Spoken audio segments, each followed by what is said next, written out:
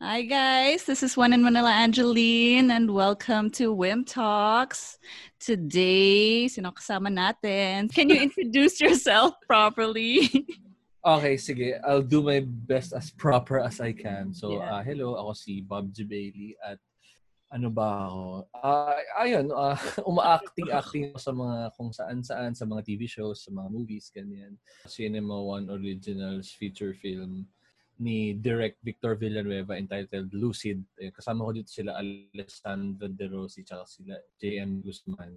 Tapos, may Netflix movie na lumabas na nandun ako. Yung Unforgettable, Pambansang Third Wheel, tsaka yung Para sa Broken Hearted. Yun lang. I'm Bob G. Bailey. Aspiring di pa rin ako sanay na magsabi na actor ako. Parang, Aspiring pa artista rin. Siyempre, we have room for learnings and new knowledge. Sobrang humble naman. Ganda ng mic mo pala. Ano bang mic mo? Audio-Technica. Sarap. Can you tell us a little bit about how you got started sa acting world? Have you always wanted to be an actor? Well, dream ko siya, pero sa sobrang far-fetched niya sa perspective ko nung dati, parang sinantabi ko siya. So, nung nag-college ako, Masscom kasi ako sa San Beda, CMS the best, Communication and Media Studies. Nung nag-aaral ako sa Beda, syempre may mga radio prod dyan, TV prod, news prod, ganyan, script writing. Nung na-experience ko yung mga yun, sabi ko, nag-edit din kasi ako eh. So parang sabi ko, okay na ako sa mag-edit sa mga prod house, ganyan. Kasi masaya mag-edit eh, di ba? Lalo kapag meron kang na-accomplish mo as precise yung mga finished product na gusto nilang output. So yun, so basically yun yung gusto ko. Pero nung 2012 kasi, yung mommy ko, hi ma, shout out. Nasa TV na ako ma. Parang niregister niya ako online sa Mr. Pogi.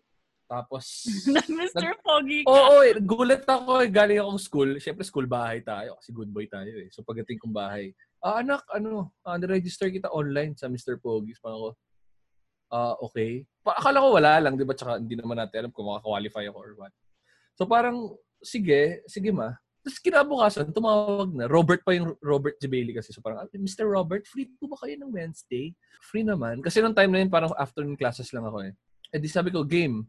So yun, parang mula nun, daily finals ako, tapos weekly finals, monthly finals. Para mapunta ka dun sa mga monthly chuchu na ganyan.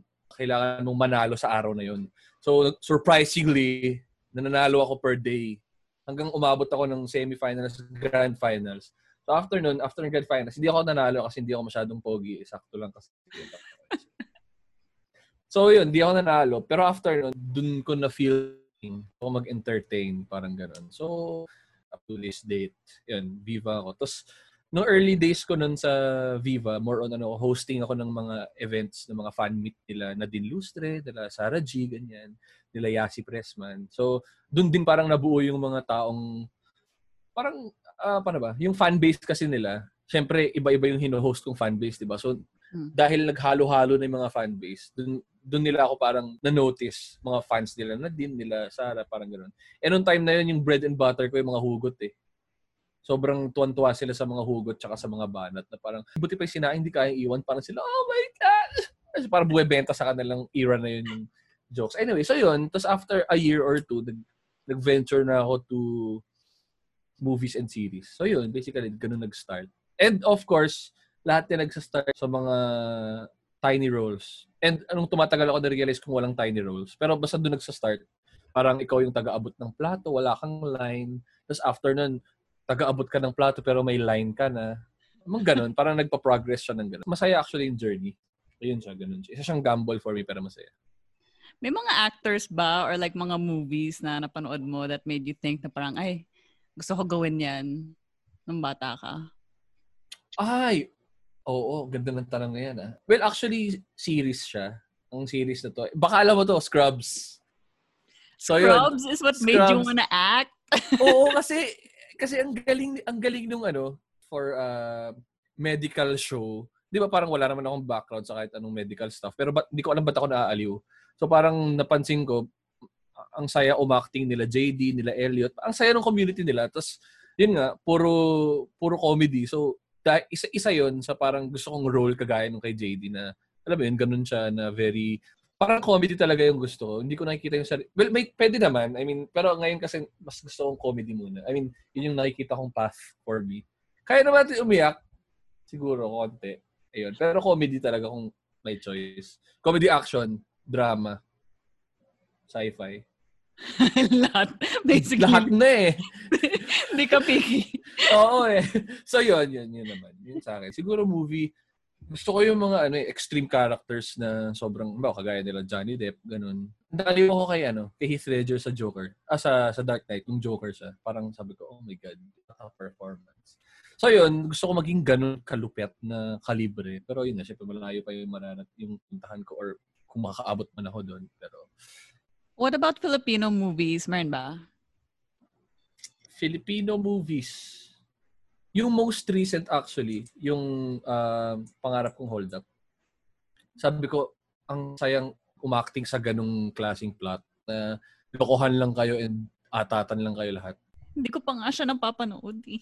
Ganda siya. Tsaka naka-work ko na rin kasi sila Gerald Napoles tsaka sila Kuya Jelson. Ayan, sobrang nakakatawa silang katrabaho at sobrang good vibes. Feeling ko nga pag nandun tawanan lang kami sa eksena. Tapos mga 10 takes, ganun. Habang nandiyan na tayo sa topic na yan, I'm not that well-versed sa mga Pinoy movies eh. Ano yung masasabi mong top 3 na marirecommend mong movies? Na Pinoy. Oo, na Pinoy. You're not starring in kasi madaya yon. Sige. Sige, una siguro, magsa-star ako dito pero sa second part. Pero kasi maganda yung first part nito talaga. Wag yung kasama ka. Mamaya na. Hindi tayo mag-plug ng sayo. Hindi ako kasama dito. Oo, sige. OTJ1. Yan. On the Job 1. Yun yung top 1 ko. Kasama ka sa sequel. Sa sequel, Ay, tara. May isa akong reporter doon. Tapos aspiring actor daw siya. Okay. Siyempre, may kailangan room pa for learning. So yun, top 1 ko yun kasi ang intense parang nasa edge ako ng seat ko nung pinapanood ko yung time na yun. Yung mga actors din sobrang sakto ng role para sa kanila. Lalo si Sir Joel Torre, isang legendary actor na nilulok ko. Ang galing talaga. Siguro next movie ko ay chick flick kasi ito. One More Chance. Ay, syempre napanood ko. One More Chance. Yun yung diba? only movie na talagang everybody, pag nagpapa-recommend ako, everyone, as in every single person is like, you need to watch One More Chance. Paki-explain sa akin kung bakit. Muna sa lahat, sobrang pinoportray niya yung realidad ng isang relasyon kahit di lang sa boyfriend-girlfriend, kundi sa mga peers, sa friends, sa family. And feelings are everywhere sa movie na yun. Grabe eh. Dun, as in, isa yun sa mga movies na umiyak talaga ako. Kasi dama ko si Johnny Lloyd at saka si Bea. Okay, na-imagine ko na naman. Which relationship? Oy, naman? Minsan nare-research ko, gano'n. Tapos nakaka-relate ako. Hindi naman specific relationship. Safe, di ba? Tapos, yung top 3 ko siguro ay top 3. Ang hirap eh. 3 lang eh. Top 3 ko ay isa sa mga movies ni Dol na yung parang special siya, ganun. Kasi may comedy siya with touch of drama. May movie siyang ganun eh. Hindi ko lang ma-pinpoint ko ano. Pero yun nga, siya, mentally challenged si Sir Dolphy doon sa movie na yun. So, ngayon na may pandemic, how has that affected your career and I guess your growth as an actor? Well, una sa lahat, syempre, alam na ba natin yung protocol na risky talaga mag-shoot nowadays kasi considered siyang alam mo yun, kumbaga unless total care and security and all yung shoot. Which is, alam ko naman, ganun yung nangyayari. Pero risky pa rin siya in general. Gets mo? Kasi there's something out there na might kill anyone or something. Diba? So, mahirap siya dahil pre-COVID days, fortunately naman, never ako nababakante ng shoot. After nung may isa parang, diba? So, thankful. So, ngayon lang talaga na bakante ng ilang months na ba? March, April, May, June, July, August. Halos magpa-5 na. Diba? So, halos ngayon lang ako natenga ng ganitong 5 months from filming. So you haven't done any project since nag-start yung quarantine talaga? So, yung most recent commercial ko na Argentina, COVID proper yung era niya. So, na-experience ko siya and mahirap talaga. kailangan mo lang talagang maging responsible. Kasi wala namang ibang magiging responsable kundi sarili mo. And kahit sa perspective ng iba, di ba? Pag responsable ka, responsable din siya, magiging okay yung lahat. So, mahirap siya dahil kapag magte-take na, kami lang yung mga talents, yung masks off, syempre. Pero yung crew members, sila direct, yung AD, all the time, lagi silang naka-masks on. Tapos, yun nga, unless pagkakain. So, syempre, hiwa-hiwalay din talaga, walang dikit-dikit. Mahirap siya dahil pag magtatanggal ka ng mask, pag magte-take ka, syempre, hindi mo naman pwede ibulsa yung mask, di ba? Kasi malamang kung binulsa mo, na-contaminate yung buong bulsa mo. Ang naging challenge lang yung nagsushoot ng may COVID pa sa labas ay kahit yung mga maliliit na bagay na dati hindi ka nag-iisip. For example, pawisin kasi akong tao. Pupunas ako, syempre, isipin ko, saan ko ba hinawak yung kamay ko? Naghawak ba ako ng gamit? Or nag-alcohol ba ako before? So, yung mga ganun bagay na dati naman hindi mo kailangan isipin or ba may nagdala ng pagkain. Kukuha ka ng pizza or ng pagkain, di ba? Ngayon, kailangan mag-alcohol. Minsan, di ka na nga lang kukuha para hindi risky. Yung mga ganun. So, yun lang yung naging catch talaga. Magiging mapaisip ka sa mga maliliit na bagay. Bago mag-shoot, kailangan pa rin ng rapid testing, swab test bago ka Kapag syempre, pag positive ka, pauwiin ka, mag-appointment ka pa ng isa pang swab test para to make sure na positive ka ba talaga or hindi. Pero so far naman, sa mga ganong shoot, nasusunod naman yung mga basic protocols tsaka guidelines. Ako lang talaga yung aning in general. So aside from yung shoot mo na yon, may iba ka na bang work aside from acting dahil sa pandemic? Yun nga rin yung naisip ko kasi gusto ko rin maghanap ng mga part-time jobs kasi hindi rin naman natin alam kung paano yung kung hanggang kailan to, di ba? Oo nga, kaya Tapos, isa ring problema yung striking the rod while it's hot before COVID kasi gusto natin mag-excel din dun sa craft. So, mas maganda yung before na tuloy-tuloy ka lang. At least kahit paano, hindi ka na natetenga tapos lagi kang nakikita. Parang ganun. You're always out there. Parang ganun yung perspective. Ngayon, parang ako nga hindi ako masyadong, kumbaga may mga sikat ng artista dyan na hindi rin nakakapaglaro. Alam mo yun, nabawas ang shoot days nila dahil sa pandemic. Pero, kilala na sila. Parang ganun. Ako parang hindi pa nga ako masyadong kilala tapos unfortunately biglang nagkaroon ng ganito. So, sayang yung momentum ng time na yun. Parang ganun yung perspective ko. So, ang tinatry kong gawin ngayon ay nag-apply ako sa para maging isang transcriptionist. Kasi nagta-transcribe ako before nung college ako nung OJT sa investigador sa GMA. So may mga transcribing jobs ako ginagawa. Aliw naman kasi very therapeutic yung pagta-transcribe kasi i-explain ko lang sa mga walang may idea. Basically, susulat mo lang kung ano yung naririnig mo. Ako kasi very very fond of voices. So parang naaliw ako na naririnig ko yung mga boses. So very therapeutic sa akin. So yun, ilalagay mo lang with proper format kung ano yung naririnig mo. Yun yung ilalagay mo. And speaking of voices, yun nga. Gusto ko rin mag-try mag-voice acting. Try ko lang. I mean, magkahanap ako ng mga jobs sa groups, ganun. So, yun na, bumili akong mic. Sana magamit ko. Ayun. Wala kang plan mag-vlog or mag-game streamer?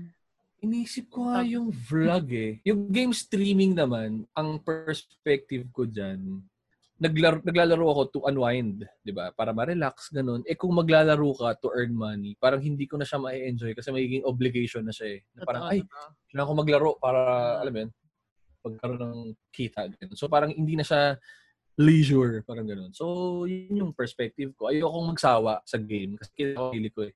Baka mapagod ako. So baka mapagod ako sa game. Yun na nga lang yung kasama ko. Kaya ganun. Yun yung sa akin. Yung vlogging? Yung vlogging naman, pwede naman, pero... Pwede.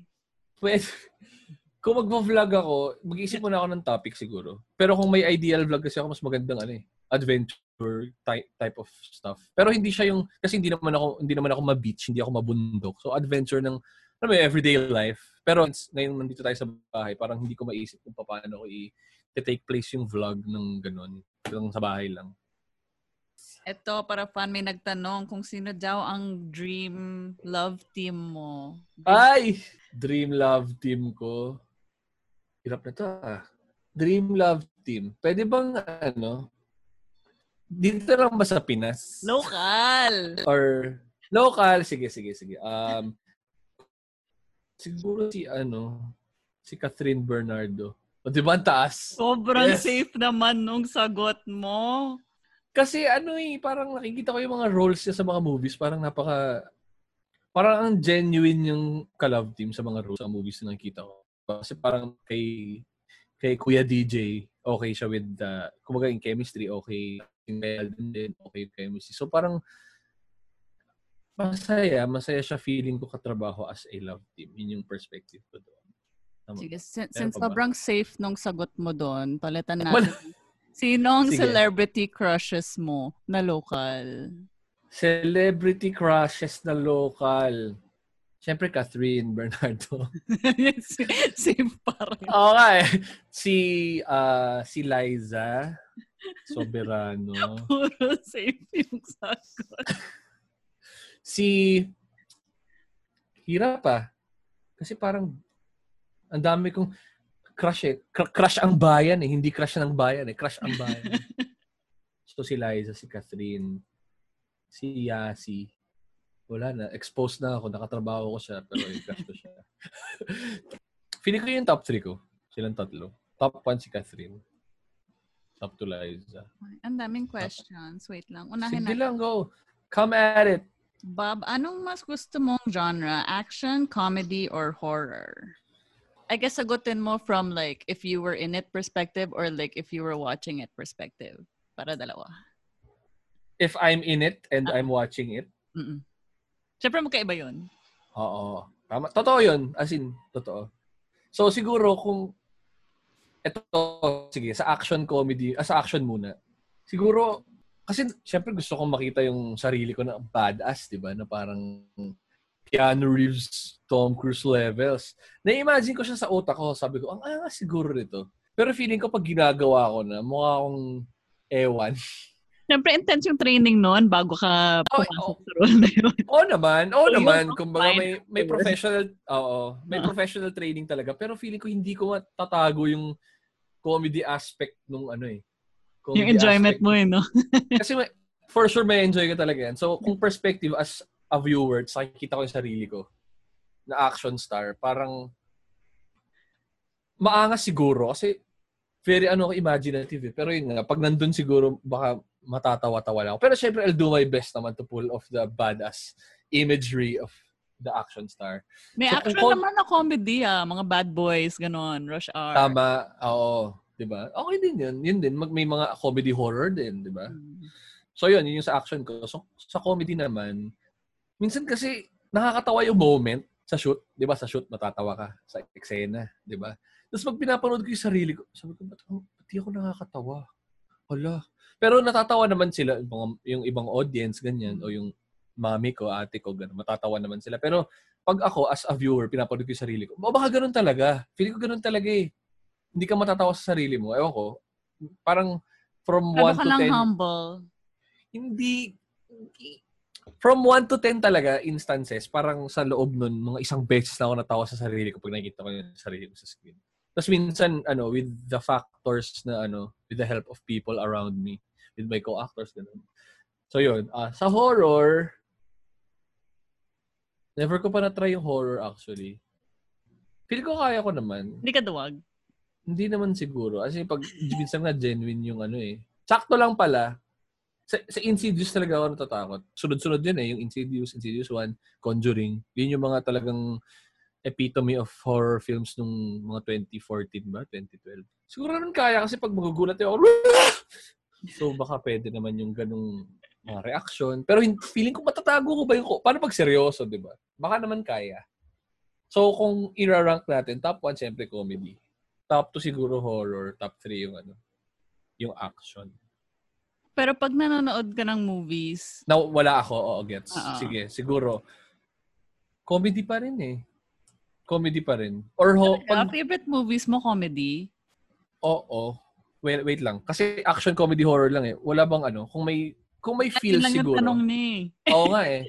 Pero kung may feels type of siya siguro, magiging top 1 ko siya every now and then. Pero hindi lagi. Alam mo yung minsan gusto mong kiligin, ganyan. Minsan gusto mong manood ng mga ganun. Pero kung hierarchy talaga, feel ko top 1 ko pa rin comedy. Comedy ba or horror? Sinong pag family kasi mo? Good question. Kung dito sa ibang bansa ba o dito sa Pilipinas? Kahit saan. Sige, kahit saan muna. Sa Pilipinas muna, number 1 ko talaga si Sir Dolphy talaga. Kasi hindi ko alam kung paano niya kami napapaiyak despite of being a comedian. Pag nagdrama kasi siya, sobrang damdamin pa rin siya kahit drama. Top 1 ko siya. Tapos, actually marami comedian talaga nowadays sa Pilipinas na nakakatawa. Marami. So, doon na lang sa ibang bansa. Top 1 ko siguro ay sa Hollywood, Jim Carrey siguro. Ba't ka natatawa? Hindi, kasi nandjudge ako ng tao minsan when they tell me their favorite comedian tapos hindi funny yung favorite comedian nila. Pero good choice. Good choice, di ba? Good choice. So, Click, ganyan. Wedding Singer, ganyan. Yun, mga times na yun. Rowan Atkinson, syempre. The Mr. Bean. Grabe! People always forget him. Sobrang funny niya kayo. Sobra. Kung modern times, hirap eh. Ang dami na kasing styles ng comedy ngayon eh. Yung may mga sarcasm, kasi may mga magandang sarcastic roles si Chris Pratt, sa Wonder Woman. Si Wonder Woman, idol mo yon. Yung guy doon, si Chris Pine. Si Ryan Reynolds din nakakatawa siya. Yun muna ang naisip ko ngayon. Ito yung favorite question ko in the entire world. Tinatanong ni Rafael, kung single ka pa po ba? Sige. Yan. Oo naman. Hi guys. Gusto ko lang sabihin, I am single and ready to get hurt again. Grabe naman yung get hurt again. Bakit ka single? Single tayo by choice.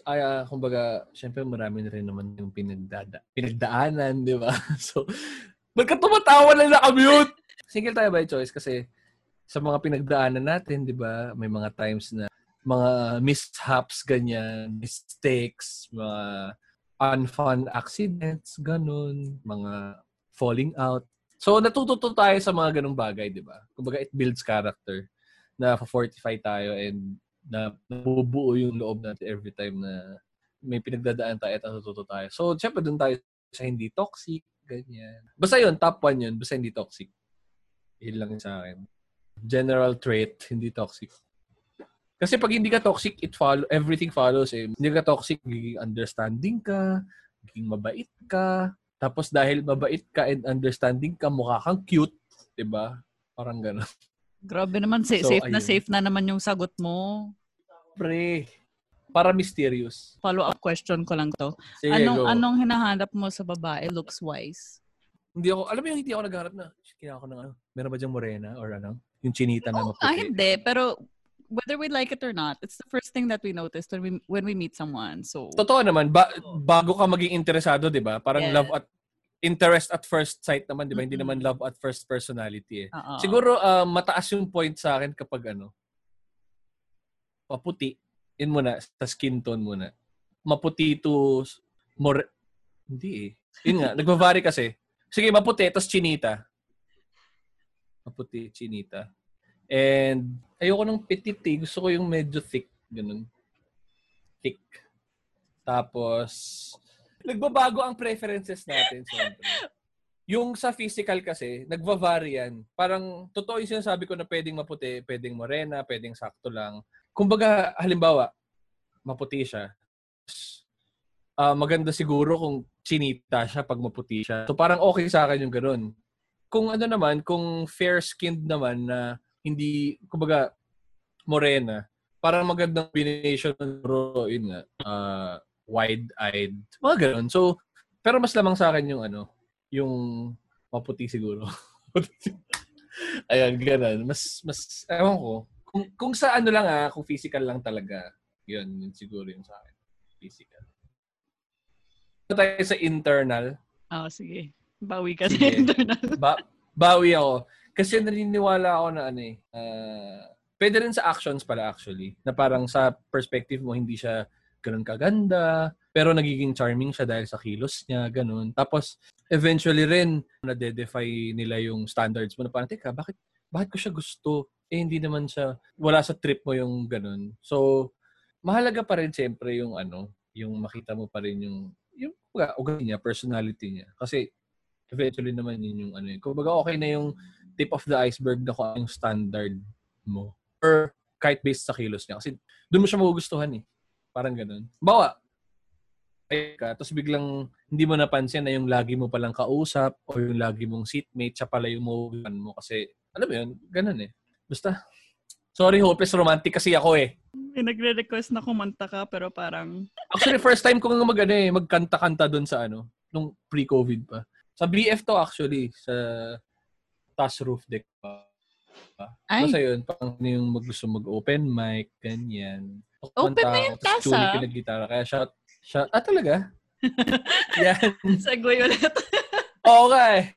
Pero shoutout kay Chunik for strumming the guitar for me kahit hindi ako masyadong magaling kumanta. Tol, salamat sa pag-assist. Yan. Gusto ko yung mga tanong ng mga tao. Ito, favorite memes mo daw. Sa ngayon, ganun ka ba? May favorite meme ka? Ngayon, ang favorite meme ko ngayon yung kay Vanya tsaka kay Number 5 eh. Yung oh my God, meron nga siyang sagot. Oo. Sorry. Gusto ko yung gamer, may sagot ka talaga. Gamer ako eh. Oo nga, eh. Dami nga nagko-comment na sinashare daw nila lagi yung memes mo. And ito pa, papayagan ka ba ng pamilya mo mag-mature roles? Asking for a friend daw. Well, gusto ko rin malaman yan. Sige. Kasi feeling ko kung walang family involved, feeling ko GK. Feeling ko rin eh. Kasi may yung, excuse me, miss, na nasa Shorts B ng Cinemalaya this year. Nato lang, last week. Meron kasi yung explicit scene doon na laplapan scene yun, Miles Canapi. As in, talaga intense. Pero sinabi ko naman yung kay Mami. Sabi ko, Ma, may may kissing scene na matindi dito. Okay naman. So, pinanood nga namin, hindi daw niya matingnan. Sabi ko, it's art. Embrace it. Hindi, bunso kita eh. Okay. Pero feeling ko hindi papayag si Mami. Pero kung ako lang, papayag ako. Talaga? Hindi siya papayag? Sayang naman. Parang hindi. Needs convincing. Pero baka naman pwede. Ito, may question ulit. Anong message sa mga kababayan mo or sa kanina man na nakararanas ngayon ng anxieties and depression? Uy, napakaganda naman ng tanong na yan. Well, una sa lahat, syempre, we have to understand na itong nangyayari sa atin ngayon ay wala tayong choice, di ba? Kumbaga nangyayari siya eh. Kumbaga wala tayong choice kundi mag-curl up sa kung anong pwedeng gawin ngayon. Kumbaga i-work around sa kung anong meron sa atin ngayon. And since ganun nga yung nangyayari, ibig sabihin, lagi mo rin iisipin na hindi lang sa'yo nangyayari yun. Kumbaga, lahat kayo naging handicap dahil sa COVID na to. So, gusto ko rin sabihin na normal din makaranas ng depression or kutan. Kumbaga, hindi mo kasi siya kailangang i-disregard dahil nangyayari talaga siya. Kailangan mo siyang intindihin, tanggapin, and work around it. Kasi may choice naman tayo. And it doesn't mean na dinidisregard natin yung feelings ng iba. Pero, for me, just try to do the things that you want to do kahit sa bahay lang. Well, ako kasi ganun eh. Sa perspective ko, yun nga, dahil gamer ako and nanonood ako ng mga TV shows, TV series, ng mga movies. Doon pa lang, umaakyat na yung mga dopamine, serotonin, happy hormones ko. So, depende rin kasi sa tao. Pero, ang number one talaga para sa akin, siguro is communication din talaga. Express mo yung nararamdaman mo. Lalo na in times like this. Kung nalulungkot ka, i-express mo. Kasi wala namang masamang malungkot eh. Like I've said, lahat naman tayo nararanasan naman natin to ngayon eh. So, more or less, makaramdam ng lungkot ang certain people. Pero ngayon, mas mataas yung chance makaramdam yan. Kasi nga, yun nga, andito tayo, kumbaga cabin fever nga na tinatawag. Pero yun, communication lang din. Hanap ka ng kausap mo, siguro discover new hobbies, ganyan, new interests, lalo ng ngayon. Kumbaga, isipin na lang natin na blessing in, actually hindi this guys, kasi actually may friend ako na kamamatay na lang ng Sunday from COVID. Si Maiko, ayun. Gulat talaga ako eh. Online pa sa 2 weeks ago and all kalaro ko pa sa parang na lang na gano'n. Pero yun, it was sad. Kaya ayoko rin sabihin na blessing in disguise kasi kung blessing siya, sana walang namamatay na tao. Pero siguro, communicate with what you feel. Siguro ito yung time na mas lalo tayo maging sensitive sa mga bagay-bagay and mas lalo natin pahalagahan yung sarili natin, family natin, tsaka yung health natin.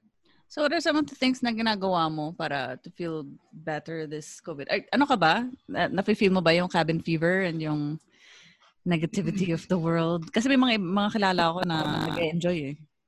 May mga nag-enjoy. Siguro ako, paano ba? Kasi mga introvert sila, parang masustand nila sa loob na lang sila ng bahay, walang ginagawa. Ang namimiss ko kasi ngayon yung mga small things na tinitake for granted ko nung hindi pa COVID na sana ginawa ko. May bibili lang ako sa Watsons ngayon. So, pagdadrive ko siya, ganun. So, yung mga ganung malilit na bagay na, yung alam mo yun, maglalakad ka lang sa SM para lang hapin mo yung amoy ng perfume sa gitna nung ETC. Yung mga ganung malilit na bagay. Yun yung granted ko na ngayon kasi, di ba, lalabas tayo, hindi naman lahat working, tapos kailangan mo pa mag-mask. Kumbaga laging may mga new normal na nga eh. Masakit man tanggapin, pero yun. Agree, hindi naman sa agree. Pero okay lang yung nangyayari sa akin ngayon kasi pre-COVID pa lang naman medyo ambivert naman ako eh. Okay lang ako sa bahay, okay lang akong uminom sa BF, sa Timber. Ang specific. Pero yun, specific. Kumbaga, kaya nga. Naparinig ka ba sa mga girlets mo? Umiinom daw siya sa Timber, guys. Puntahan niyo siya pagkatapos ng COVID. Hindi. Yun lang. Nandun nga tayong kailan ba tayo doon? Nagtagal na nun, last year pa yun. Tagal na nun, sobra. Oo. So yun, wala. Kailangan natin mag-adapt sa kung ano meron yun. And naniniwala naman ako one day this will all be over. Tsaka, disiplina lang guys, feeling ko. It starts with ourselves din. Para lang din malesen yung casualties tsaka yung mga nagiging problema sa mundo. Kumbaga tayo na rin yung mag-contribute para mabawasan yung problema sa mundo. Diba? May mga nagawa ka bang productive during quarantine? Anything, like yung sinasabi mo kanina, find new hobbies, kanyan, may new hobbies ka na ba? Again, naghahanap ako yung sa voice over nga, mga explainer videos kung pwede. Mas nagfo-focus ako sa para at the same time, natututo ako and nag-enjoy ako. Habang nanonood ako ng movies and TV series, parang pinapanood ko siya analytically and pinag-aaralan ko talaga parang, okay, so ganito yung eksena. Kasi pinanood ko ulit yung The Shining eh. One of the best ni Stanley Kubrick talaga yun. Pinanood ko siya and marami ako napansin na meron kasing signature si Stanley Kubrick na the Kubrick stare nga na tinatawag. Na sa mga movies niya, laging may close-up shot na may nakaganon na lalaki or tao. So parang ang ganda nung eksena doon ni Johnny. Kahit technical aspects, yung mga shot, yung ine-establish dun sa eksena, parang ganun, para mas maintindihan ko. And plano ko rin palang mag-binge watch ng mga masterclass. Yun pala yung isa kong planong gawin. Para hindi naman, alam mo yun, para may matutunan talaga ako sa craft ko ngayong quarantine na masterclass ni Samuel L. Jackson, ganun, ni Dustin Hoffman sa acting. I mean, for sure helpful yun. So yun yung productive na feeling ko. Kasi wala di ba? Minsan wala talaga tayong choice. Wala din naman ako ma-online sell. Okay, so before we wrap this up, do you have any upcoming projects you want to plug or previous projects like mga sa Netflix, ganyan, YouTube channels, Facebook pages, Instagram? Instagram. Ayun, siguro Facebook ko. Ito lang yung Facebook ko. Meron akong Facebook page pero hindi pa ganun ka-active. Na naman. Share mo yung personal Facebook mo. O sino-sino na naman na-add. Okay, yung Facebook page ko, andun lang siya, pero hindi ko siya na-update. Pwede niyo siyang i-follow. Bob J. Bailey. Yun yung, ang deep dun yung sa Iron Throne ng Game of Thrones. Instagram ko at Bob J. Bailey. Twitter ko, hindi rin ako active sa Twitter, pero meron. Sige. Atomic Bob. Tapos, upcoming shows. Gusto ko yung Atomic Bob. Sorry, babaw. Wikipedia. Siguro kung ikaw yung ikaw yung target market ko nun sa Funny One, baka kahit paano, nagtagal ako ng ilang weeks. Mga 30 ikaw. Hindi pa sure eh. So, wala pa ako masabing info. Wala, yun. Yung Netflix movies, yung Unforgettable para sa Broken Heart. Sa TV5, Signal TV naman, yung The Orbiters. Yan, directed by me. Puro comedy. 100% of those shows, comedy. 100%. Ito na lang. What's your favorite role so far? Pwede ba ako magdalawa? Isang challenging role tsaka isang favorite role? Sige lang. Sige. Ang favorite role ko siguro, by far, ay yung sa Orbiters. Basically, 3 kasi kaming doon eh. May mga times sa adlib nga siya. syempre script pa rin. Pero open sila sa adlib at sa mga kung ano-ano mang kalokohan. So, mas explore namin yung comedy, mas maraming pwedeng iba to. Mas adlib. Yun. Kaya gusto ko siya. Yun yung pinakagusto ko, I mean, by far. Tapos, challenging role siguro yung sa Lucid ko. Kasi, well, syempre nakaka-pressure ka-partner ko dun si the Miss Alessandra De Rossi, diba? So, grabe naman yung mga naka-partner niya. Mga talented people. So, challenging siya kasi magiging girlfriend ko siya dun sa movie na yun. Tapos, yung ka-counterpart ko pa dun sa Dreamland is si J.M. De Guzman. I mean, yun yung parang, ako yung reality, siya yung dream. Parang gano'n yung nangyari. Tapos, in terms of role, isa akong single father dito sa movie na to, na medyo getting by with life, na ginagamit yung quirks to get by with life, na tawanan lang natin ang problema. Parang ganun kasi yung role niya. So, medyo dramatic in a sense. Saan mapapanood yan? Parang lagi ko naririnig yung Lucid na yan. Yung galit pa yun. Oo, ay galit. Gusto ko nga rin eh. Gusto ko rin mapunta sa Netflix eh. Sana nga mapunta sa Netflix. Pero tatanong ko kay Direct Victor, baka kasi meron silang online viewing or what. Tapos i-update sabihin mo, quarantine naman eh. Baka pwedeng kahit one day showing. Oo nga eh. Diba? Oo, sa mismong page. Sige, tatanong ko sa kanya kasi sayang. Hindi biased hindi ako biased. Pero maganda rin kasi yung story. Hindi, marami na nagsabi sa akin maganda yung Lucid eh. Proud ko palang gustong sabihin na nagulat ako na nominate kasi ako doon. First time ever sa Cinema One Originals as Best Supporting Actor. Pero hindi ako nanalo. Na-nominate lang ako. Pero I mean, big thing na yun para sa akin. Diba? Yun. Parang gulat ako, Bobsy Bailey. Uy! What? Gulat ako. So, hindi pala scripted yung mga ganon? Hindi. Nagulat ako na nominated ako. Parang sabi ko, what? Baka hindi mo lang chinek yung email mo. Hindi, wala. Hindi talaga. Wala kaming alam. Umatend lang ako doon para kumain. Tapos biglang, wow! So, masaya naman. Grabe. Congrats. Thanks. Sana after ng COVID, we'll see you in more projects. Okay, thank you so much, Bob, for joining us today. And thanks, guys, for watching. Thank you din sa Audio Technica for the mic. But thank you. Sobrang thank you talaga as always.